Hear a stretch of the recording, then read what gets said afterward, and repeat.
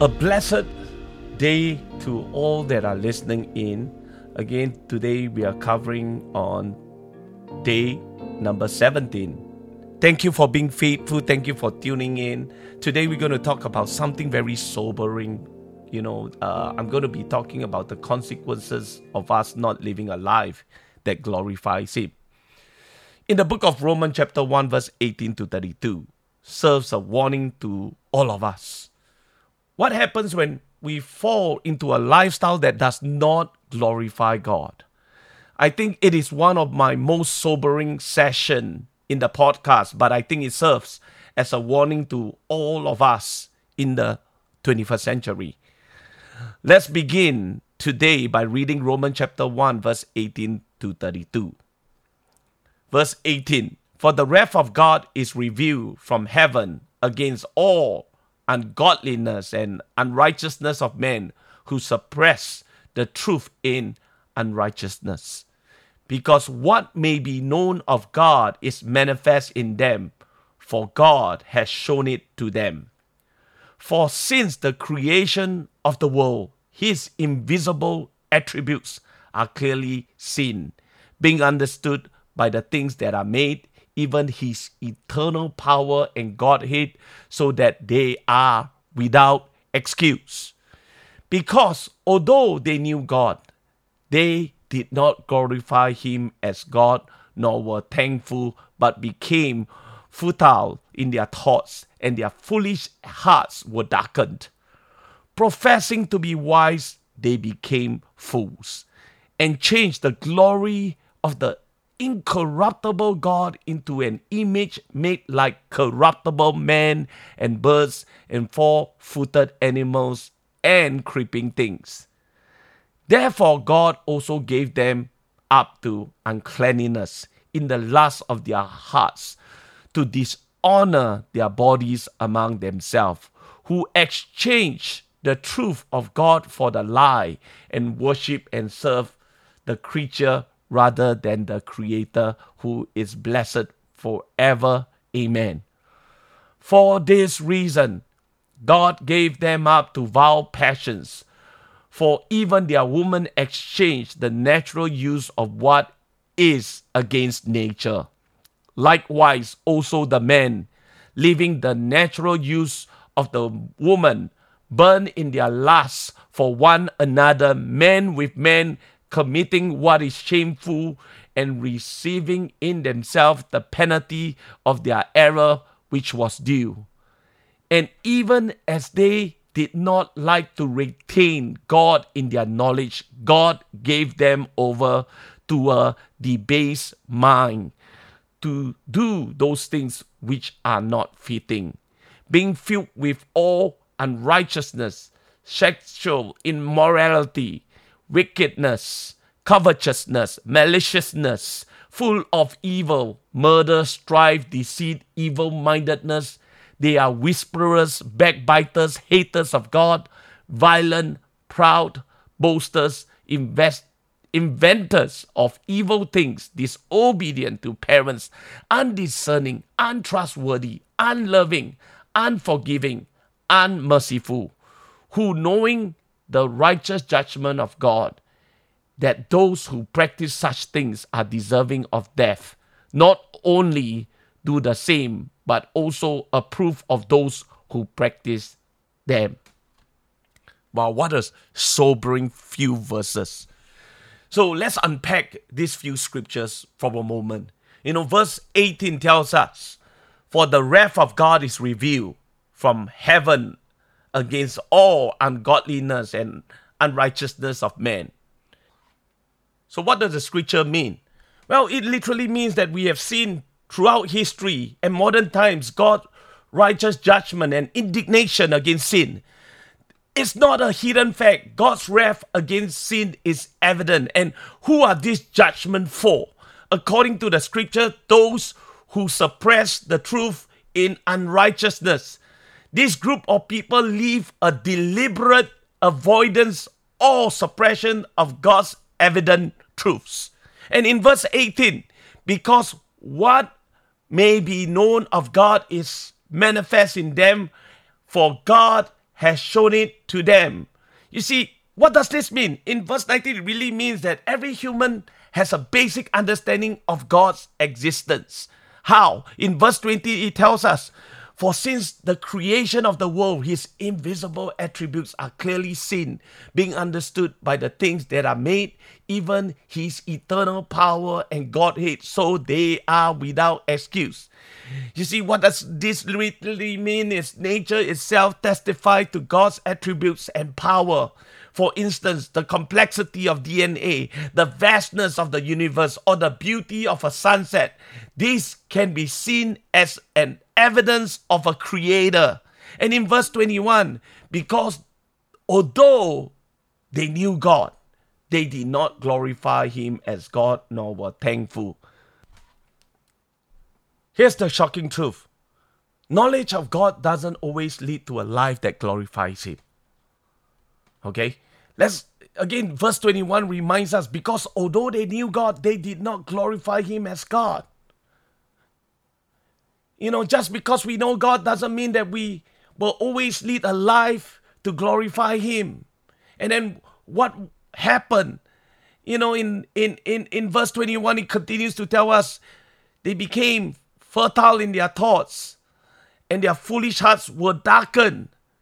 What does this mean? Without acknowledging God's rightful place, thoughts become meaningless and misguided. A lifestyle of a heart that doesn't glorify God becomes spiritually blind, failing to discern what's truly valuable. Okay? And then in verse 22, it goes on to tell us, professing to be wise, they became fools. Okay, let me give you some of my thoughts about this. These people claim to be wise without God, but this is the very essence of foolishness. And then in verse 23, and change the glory of the incorruptible God into an image made like corruptible men and birds and four-footed animals, creeping things. Here's my thought about this. Not giving God glory can lead to worshipping lesser things, idols made in the likeness of creation rather than the Creator. Okay? Verse 24, it goes on, therefore God also gave them up to uncleanness in the lust of their hearts, to dishonor their bodies among themselves. A rejection, hear me now, a rejection of God will always lead to moral decay. A life apart from God can spiral into moral decay and impurity.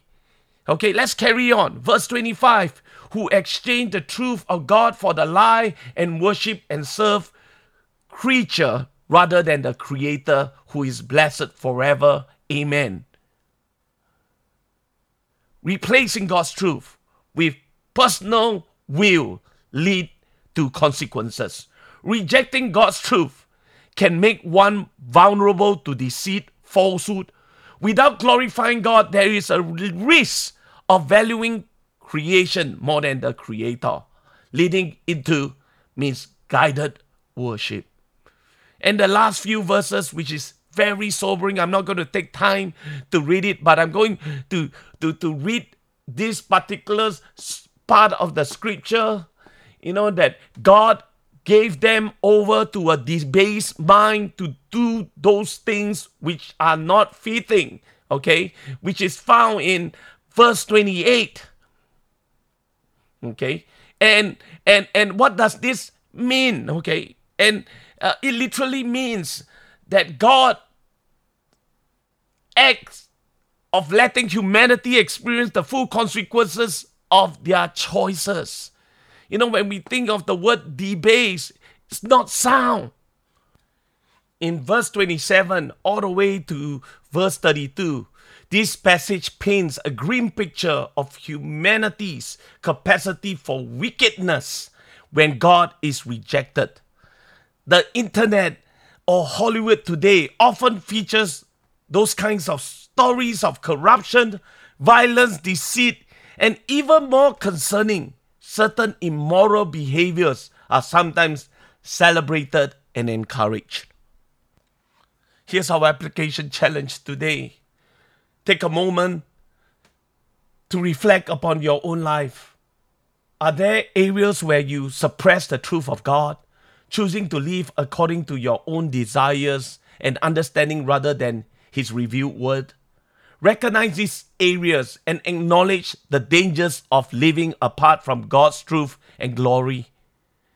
Wherever you are, I want you to take time to marvel at nature and admire the intricacies of life. Remember to give glory to God, the Creator. Instead of just appreciating the creation, let it draw you closer to the Creator. And be wary of elevating anyone above God in your life, whether it's a passion, a hobby, a relationship, or even your own desires. Nothing should take the primary place that belongs to God. And most of all, seek wisdom in God. In a world that often prides itself on knowledge and understanding apart from God, always seek the wisdom that is found in Him. Remember that true wisdom is rooted in the fear of the Lord. And one of the things that will help us tremendously is to engage in thanksgiving. Rather than just knowing God, acknowledging Him occasionally, make it a habit to live a life of gratitude. Thank Him for His blessings, His guidance, and His eternal love. Shall we just lift our hands and let's pray?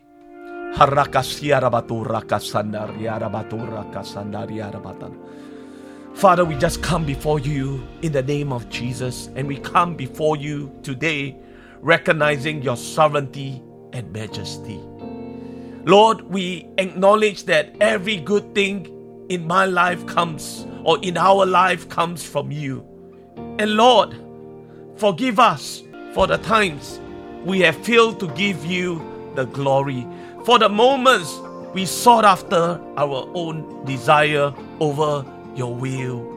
Lord, we want to live a life that is committed to honoring and glorifying you in all that we do.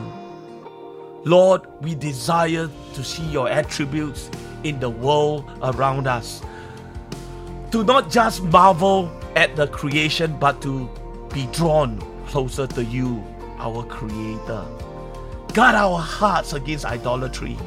Help us always place you above all else, and grant us the wisdom to navigate this world, discerning truth from falsehood, standing firm in your teaching, standing firm in your word. I pray for a heart that is continually thankful, recognizing your heart in every aspect of our lives. May our lives be a testament to your grace, love, redemptive power. Lord, we commit to living a life that glorifies you and seeks to draw others closer to you. In Jesus' name we pray. Amen.